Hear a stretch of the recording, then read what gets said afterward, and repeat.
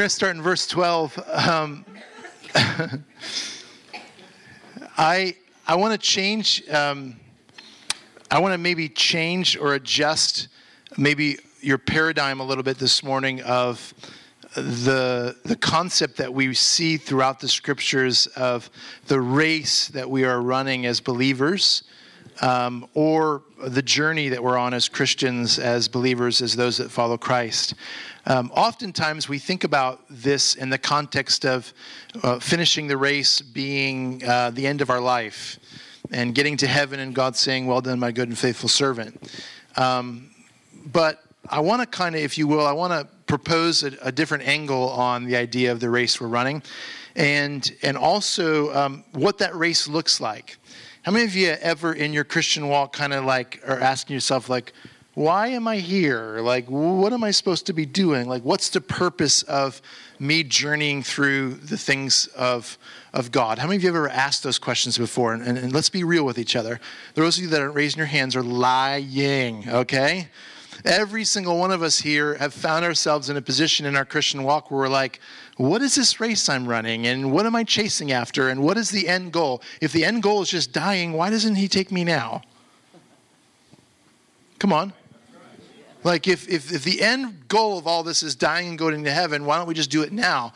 Like if we're just putting blinders on and pursuing an eventual death and ascension to heaven and being with Jesus, why doesn't he take us now? Maybe the race is actually important. Maybe the race or the journey actually has meaning. And the race and the journey is not what you think it is. The race and the journey is not just, I'm going to keep walking forward and doing everything I can to be a good boy or a good girl. That's not the journey. That's not the race. If that was the journey, then God would wait, and he might be waiting a while, but he would wait till maybe I had an hour of sinless time. You know, he'd gather the angels in heaven, they'd be watching over me, and 59 minutes and 30 seconds pass, and he's like, wow, he's almost there. He's almost hit an hour of not sinning. 35, 45, 50 seconds. The countdown begins. The angels are beaming with excitement. Dan has made it an hour without committing a sin. 51, 52, 53, 59, an hour. Boom! He gives a signal to the angels, heart attack, I'm dead. I go home to heaven. That's not the race we're on. We're not just waiting around on earth to die. You know, to be called up to glory. Well, one of these days, I'm going on to glory. I can't wait until they take me home. I'm making this up, just to the sound of a Southern gospel song. It's not just about graduating to heaven. Do you realize that if all we're doing is waiting to die, to go to heaven, that we're actually condemning billions of people around the world to hell? Because the only way they're going to hear of the goodness of God is if you're living here on the earth. I told you I went to the restroom. Okay. Sorry, Aaron. My belly was hanging out. You're welcome.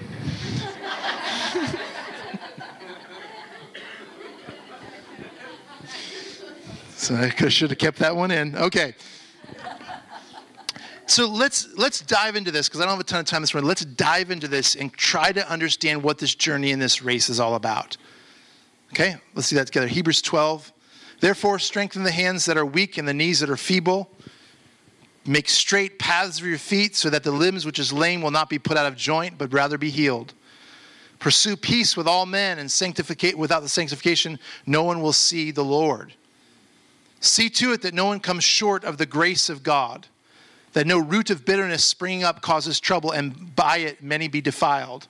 That there be no immoral or godless person like Esau, who sold his own birthright for a single meal. For you know that even afterwards, when he desired to inherit the blessing, he was rejected. For he found no place for repentance, though he sought for it with tears. This is an interesting portion of Scripture together. If you read it, there's a lot happening here. And that's why I'm going to break it down with the Mirror translation, as I've been doing a lot lately. It just seems like, okay, somebody's preparing for something. They're strengthening their hands. They're making sure their knees aren't feeble, making sure their paths are straight. We don't want our limbs to be out of joint. We want to be healed. We want to pursue peace with man. And we want to make sure that we don't fall short of the grace of God. We've got all these things that are kind of vague for a moment until we dive in and understand what the Lord is saying when it comes to actually practically applying them to who we are today. So let's go back to this portion of Scripture and look in the mirror together. Shake off your weariness, loosen your limbs, catch your breath, get rid of all the obstacles that could possibly cause you to stumble and sprain an ankle. Don't let a recurrent injury force you out of the race. Recover and carry on running. Don't allow old legalistic mindsets to trip you up again. We're beginning to see, for a moment, a little bit of what the direction or what the goal or what the journey and race is actually looking like.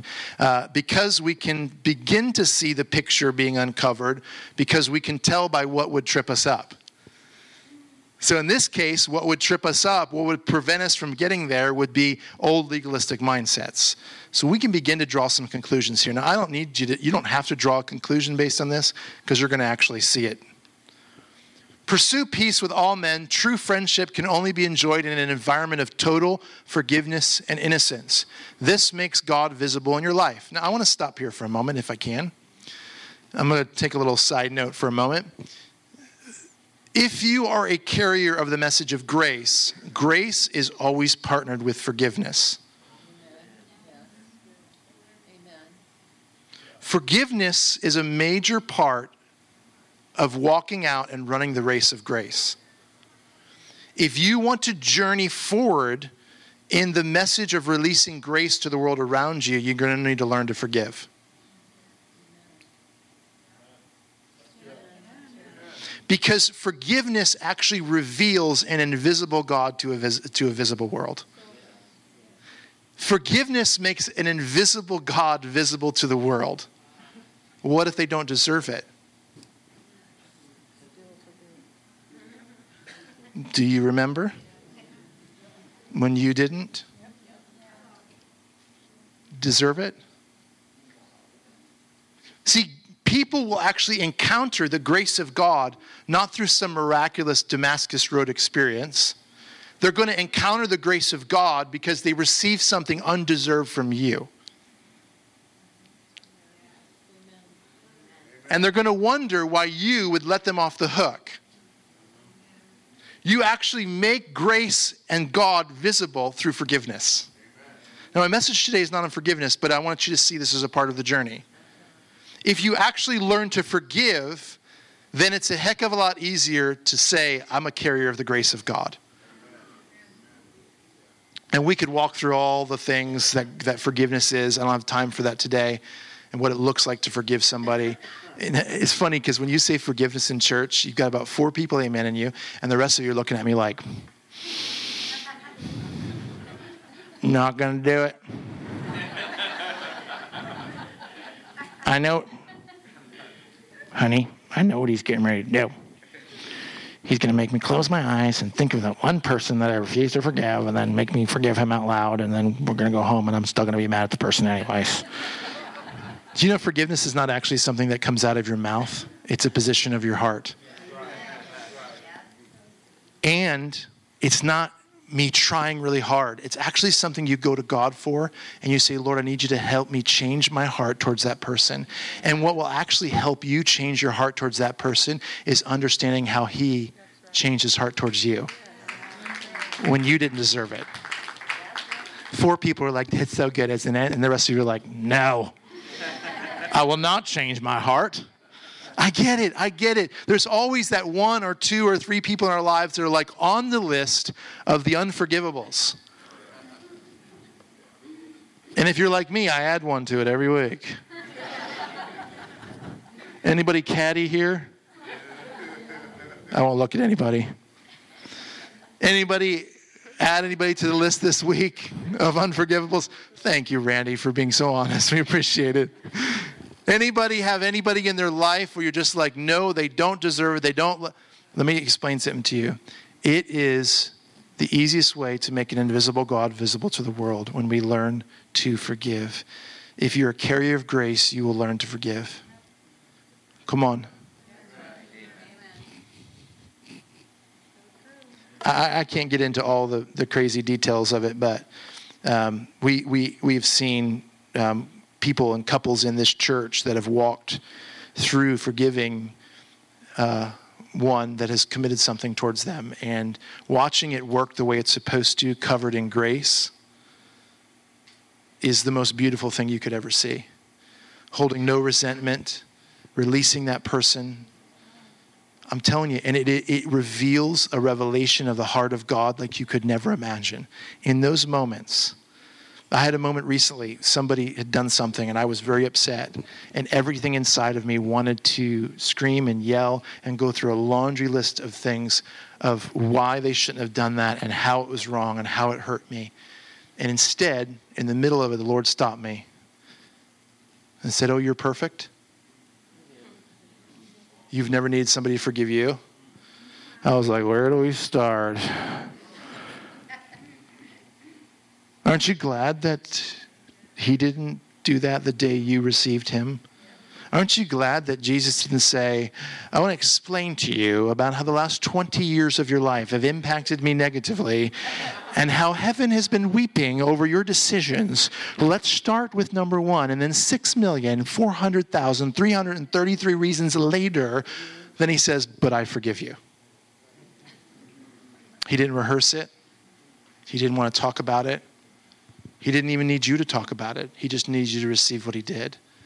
And I remember I had this moment happen a couple weeks ago to me. I was upset. I was angry. I wanted to just let the person have it. And the Lord in the middle of it asked me that question, you're perfect? I was like, no. And the compassion of God came on me. And instead of being angry, I wrapped my arms around them. And I told them, if anything comes of this, I will defend you. If anything bad happens as a result of what you did, I'll have your back. I'll defend you. I'll go to war for you. Everything inside me was saying, this is the dumbest thing you've ever decided to do. But I knew beyond a shadow of a doubt that in that moment, that's what grace looked like. Grace reveals itself in the heart of God through forgiveness. Amen? Part of our journey, part of our race. I don't know why I stopped there, but I needed to. You must understand that this is a grace race and not a law race. While we are in compete and compare mode, we create the opportunity for resentment to flourish and to poison many in the process. A performance-driven mindset triggers the law system into action and distorts the picture. Suddenly, the fleeting moment of pleasure seems more attractive than your true portion. This is exactly what happened to Esau when he traded his birthright for a morsel of meat. A performance-driven mindset triggers the law. When you think that you have to redo or relitigate or re-earn what Jesus has done and you don't accept what he's already done, you will continually put yourself and trigger the law in your life, and it will create, like it says in the scripture before it, it will create an opportunity for resentment to flourish and will poison many of us in the process. When you live your life according to the law, or you allow the law to be what governs your life instead of grace, the reason you can't let somebody off the hook is because you don't believe that you've been let off the hook. The reason you can't totally forgive and restore somebody who's wronged you is because you don't believe you've been restored. So it actually creates an environment for where resentment can flourish. I know this is not a message that makes you happy with me, but I'm just telling you the truth this morning. All right, I'll move on. I can read your faces. Esau's regret could not change Isaac's mind. God's mind is made up about our salvation. If you read this, it says we're saved by faith in his finished work, not by our own works. His system of faith cannot be challenged or replaced by another law system. Sincerity does not influence God. Faith does. there's a lot of sincere people in this world, but if they don't believe that Jesus has done what he said he did, then sincerity means nothing. Do you hear me? We can be sincere in practicing the old covenant, but it does not produce life inside of us. We actually have to believe that the old has been replaced with the new, and that the new has come and set us free. There's a lot of sincere believers that are full of resentment, full of anger, full of shame, full of condemnation, and you get around them and you think to yourself, but they're just so sincere. They are. They're doing it with their whole heart. But they haven't been set free by embracing what Jesus came to do. This is going to make sense to you, I promise. We're going to jump ahead to I got to go fast, verse 24. So just same chapter, verse 24. So as we're looking at what this race looks like, let's discover together, if we will, what the race is about. It says it's a grace race, so let's see what that looks like. And to Jesus, the mediator of a new covenant, to the sprinkled blood which speaks better than the blood of Abel, see to it that you do not refuse him who is speaking. Now, y'all, I know we're not in school, but I'm going to go into teaching mode for a second. All right? I need you to see this, and I need you just to, this is very important you pay attention, because if you miss something here, this isn't going to make sense. I need you to just engage with me for a moment. It says, I want you to pay attention to the punctuation here, to the capitalization, sorry. See to it that you do not refuse him, capital H, speaking of God, who is speaking. For if those did not escape when they refused him, lowercase h, we are not talking about God here. So some man at some time spoke something, who warned them on earth, much less will we escape who turn away from him, capital H, who warns from heaven. So we have a man at some time in history that spoke something, a warning. And then we have a man who is God, capital H, who spoke something else. Two different things.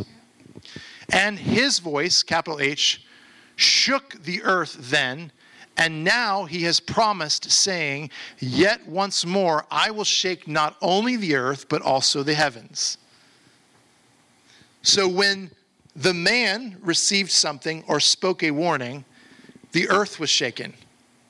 When God, capital H, now is speaking something, a warning to his people, a covenant with his people, he will shake not only the earth, but also the heavens. Are you with me? Yeah. Okay, I'm building on this. So 2 columns here. This expression, yet once more, denotes the removing of those things which can be shaken. So when he said, yet once more I speak again, there was things that could be shaken that were shaken. Things that could be removed that were removed. So that those things which cannot be shaken may remain. Therefore, since we receive a kingdom which cannot be shaken, let us show gratitude by which we may offer to God an acceptable service with reverence and awe. Got it? Now we're going to really dig into this. 2 things happening here. A man spoke something. God shook the earth. God spoke something else later on. And he shook the earth and the heavens. And we can see here that when he shook it the second time, that there were some things that remained, and there was something else that was completely gone, that was shaken. Are you with me? I don't want to lose you, because this is good. All right. Now let's look at it in the mirror. Jesus is the spokesman and arbitrator of the New Testament order. His blood signature sanctions mankind's innocence. This is a complete new language compared to the shadow-type message of the blood sacrifice that Abel brought. We're beginning to kind of see this a little bit here.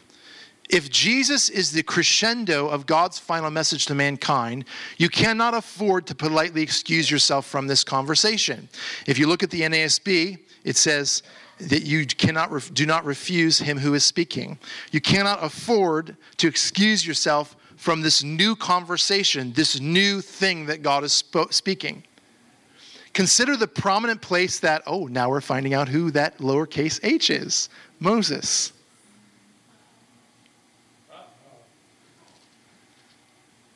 Y'all tracking yet? Place in the history of Israel. If you think that Moses or any of the prophets who spoke with authority on earth deserve honor, how much more should this word that God declared from heaven concerning our sonship and our redeemed innocence revealed in the Messiah himself deserve our undivided attention? When he introduced the prophetic shadow of what was to come, the law system, his voice visibly shook the earth. But now that the Messiah has come, the voice of God, articulated in Christ's birth, life, ministry, death, and resurrection, has rocked not only the systems on the earth, but also every unseen principality in the heavens to their very foundations.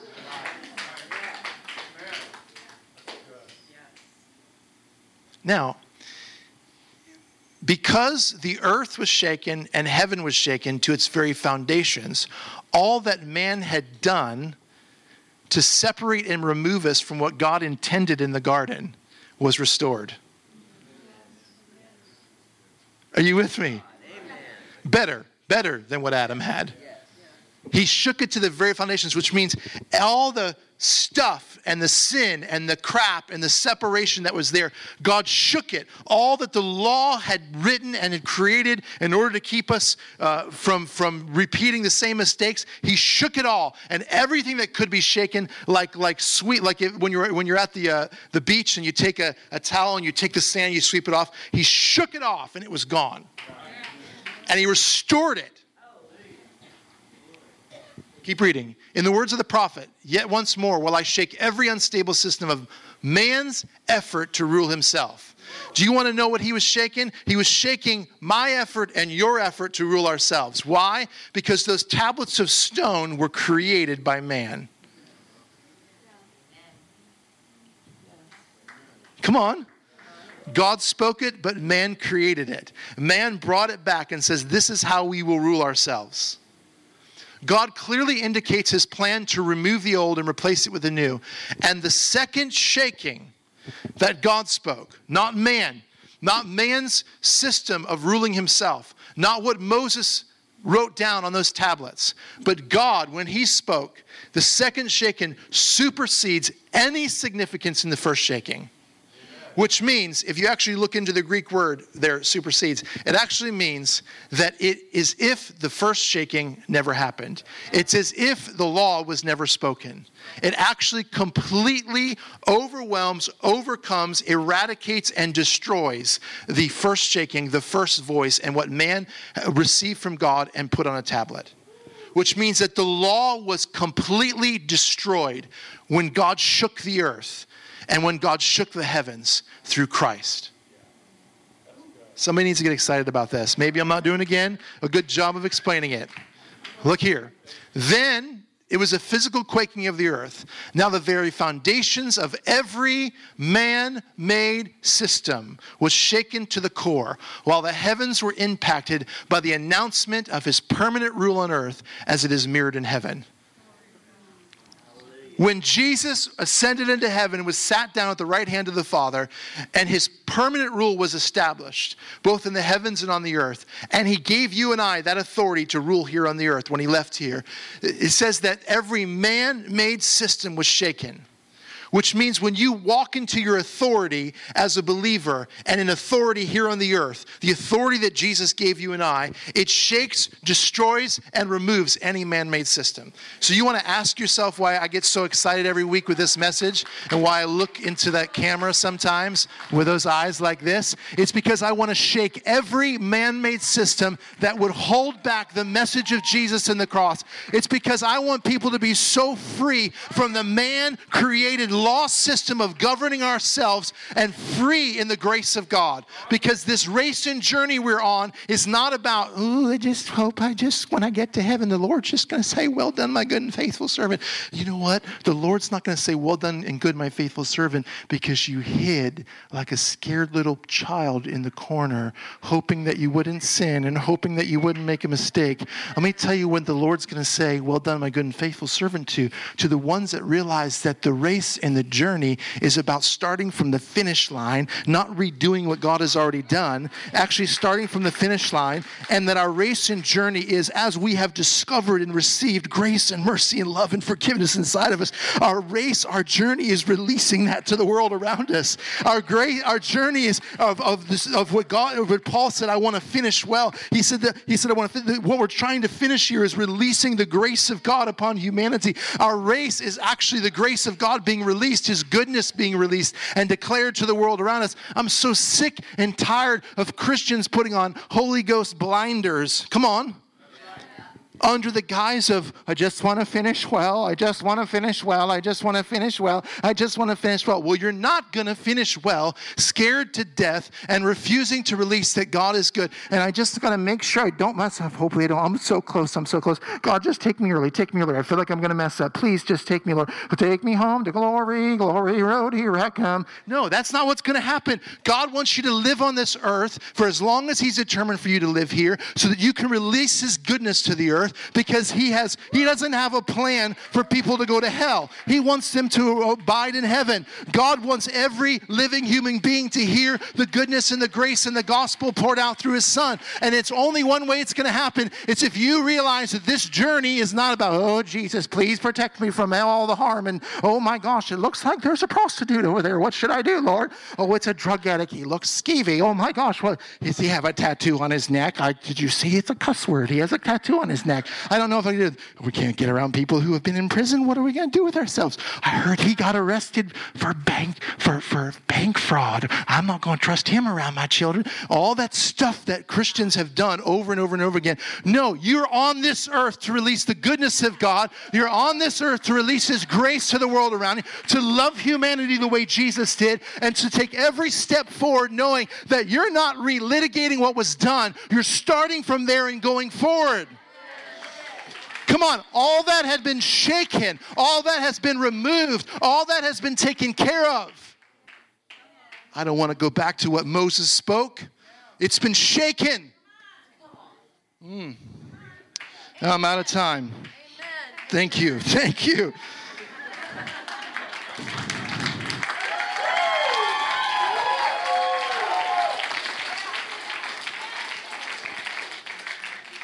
And now, I finish with this. We are fully associated in this immovable kingdom, a kingdom that cannot be shaken.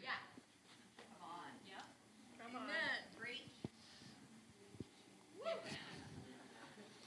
You know what? I have a problem with people that pray, Lord, shake everything that can be shaken. He already has.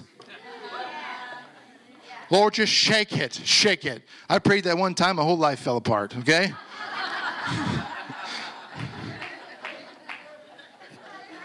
I want to shake them out of their shaking prayers, all right? I want to say, stop saying shaken. I want to just shake them out of it. Because I'm telling you, He's already shaken it. When the ground began to quake and the stone was rolled away and the Messiah, the ones that the prophets talked about, came gleaming and walking out of that grave without a spot on him. Come on, but the scars left in his hands and the scars left in his feet and the scar in his side. He walked out redeemed and restored, and because of Him, we were redeemed and restored and sanctified and holy and righteous. Come on. It's already been shaken. It's shaken as much as it can be shaken, and what could not remain is gone. The law and the tablets of stone have been broken and obliterated. The Bible says that now the law is written on our hearts. And now, now we live in the freedom of the expression of the grace of God in the race before us. The journey is not, the journey is not what we've made it out to be. The journey is not, let me just round the corner to glory and die.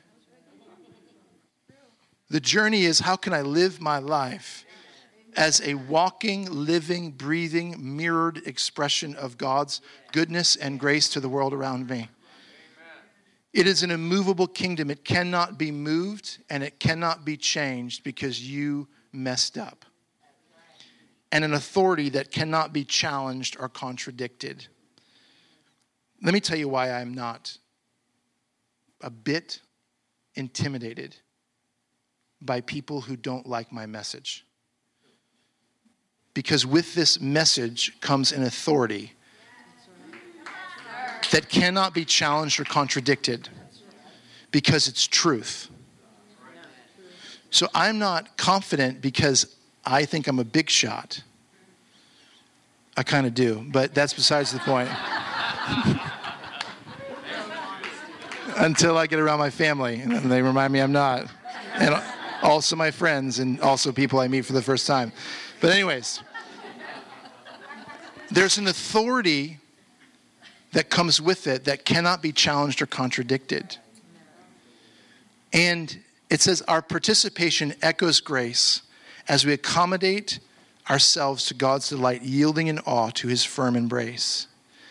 The journey is echoing grace and walking into the full embrace of a Father who loves us, not because of what we've done, but because what his Son has done. That is the journey. That is what we're releasing. And this is funny. I'll end with this because I think you guys got it. I was up north, and the lady that my mom was talking about, Susan, she's she loves this message. She lives it. She teaches it. She has a Bible study at her home, and they just come and they just sit around. And they'll watch different people that speak the message, or sometimes she'll talk. And she's such a great lady, just full of just prophetic insight. And she grabbed me by the hands and she's talking to me, and I'm just talking about what God's been pouring out to us, and we're laughing, and she said, "How's it going?" And I said, "It's great. The church is, flourishing. People are getting it. They're being set free. There's so many testimonies." And she said, "How's the community receiving it?" And I said, "Well, some of the community is receiving it well." And I said, she said, "What about the pastors in the community? How are they receiving it?" And I said, "Well, there's a lot of pastors in the community that don't like the message that I'm preaching." And I said, "Some of them downright hate it." And she looked me in the eyes, and this is a moment that will stick with me for years. She looked at me and she said, "But sinners love it."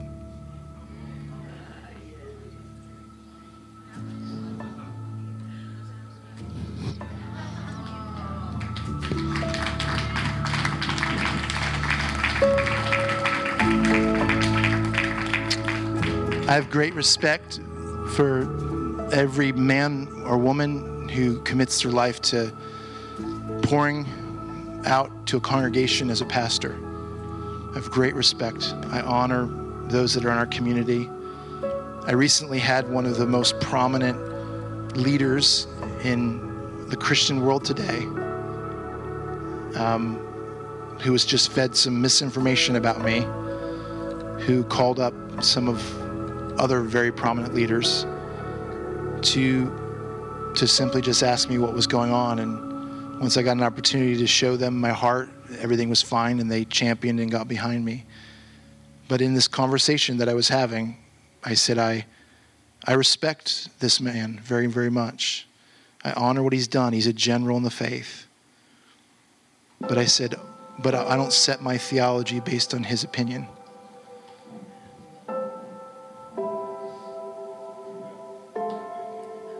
I can honor somebody and disagree with them. I can thank them for what they've done and built in the kingdom of God. But I don't set my theology based on what somebody who has more Instagram followers than I do thinks. I really wholeheartedly believe that God's given us a mandate as a church to release this message to the earth, not just to Sarasota, but the earth. I know it's getting late. I'm going to end right now. But that moment where she looked in my eyes and said, "They might hate it, but sinners love it." How many of you know that Jesus came?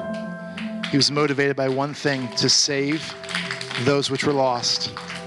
Come on, to find those that were lost. It's the good news of Jesus that is going to bring those that are in the world back to a place. It's the goodness of God that will draw them to a place where they change their mind. I mentioned this in the first service, and so I'll leave you with this. The word sin in the scriptures in Hebrews here, it actually means without form. Or another definition of it is it means distorted. And what sin does is it's anything that would distort your understanding of who he is or who you are in him.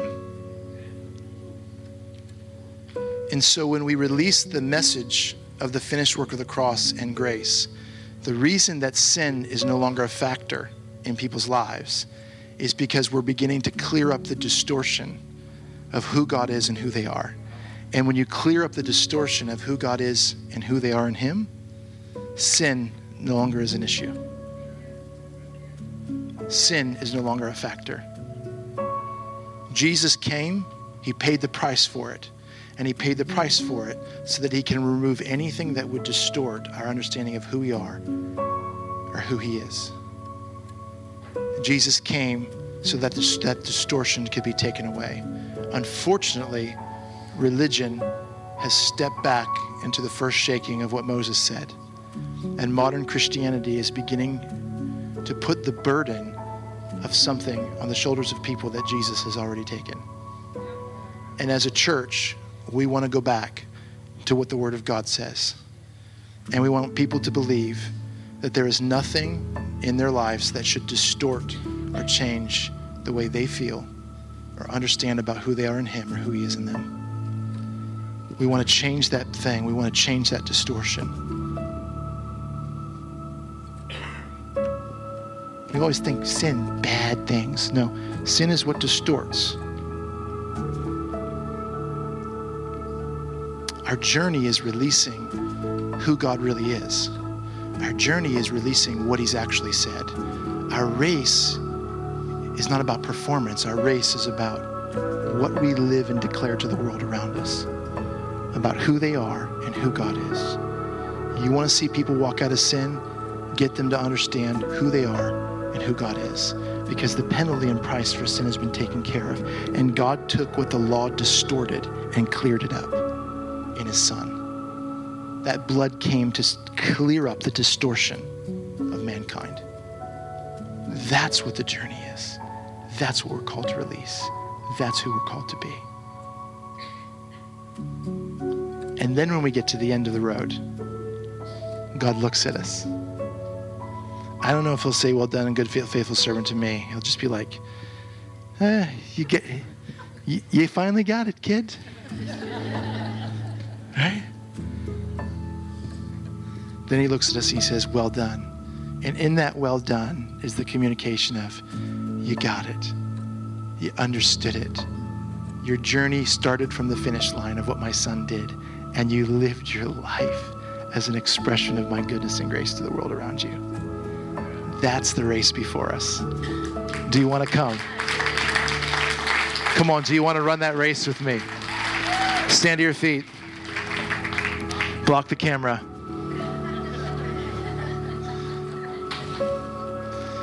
I know it's long today. Please forgive me. We're usually out of here no later than 12:30, but I needed to say this today. Do you forgive me? If you don't, you're not going to reveal Jesus to me, all right? Father, thank you for all that you've said today, what you've communicated and spoken. God, we bless those that heard this today. We bless and ask that their hearts would be open, their minds would receive, Lord, this revelation of what you came to shake with that second shaking through your son, and what this journey and race is really all about.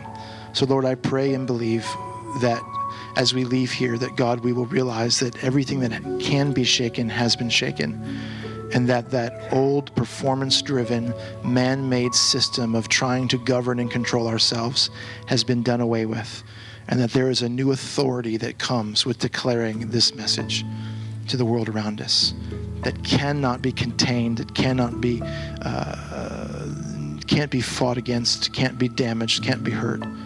So God, as we leave here today, let us be bold about declaring how good you are. Let us be bold about declaring your grace. Let us be bold about not defending ourselves for our shortcomings, but being bold that we have been forgiven and that your grace is sufficient, not just for us, but for those that we encounter every day of our journey. Thank you, Father. Thank you for your word. Thank you that you're better than we ever imagined. In Jesus' name, amen. God bless you. Go get brunch. Have a great day. We'll see you Wednesday night.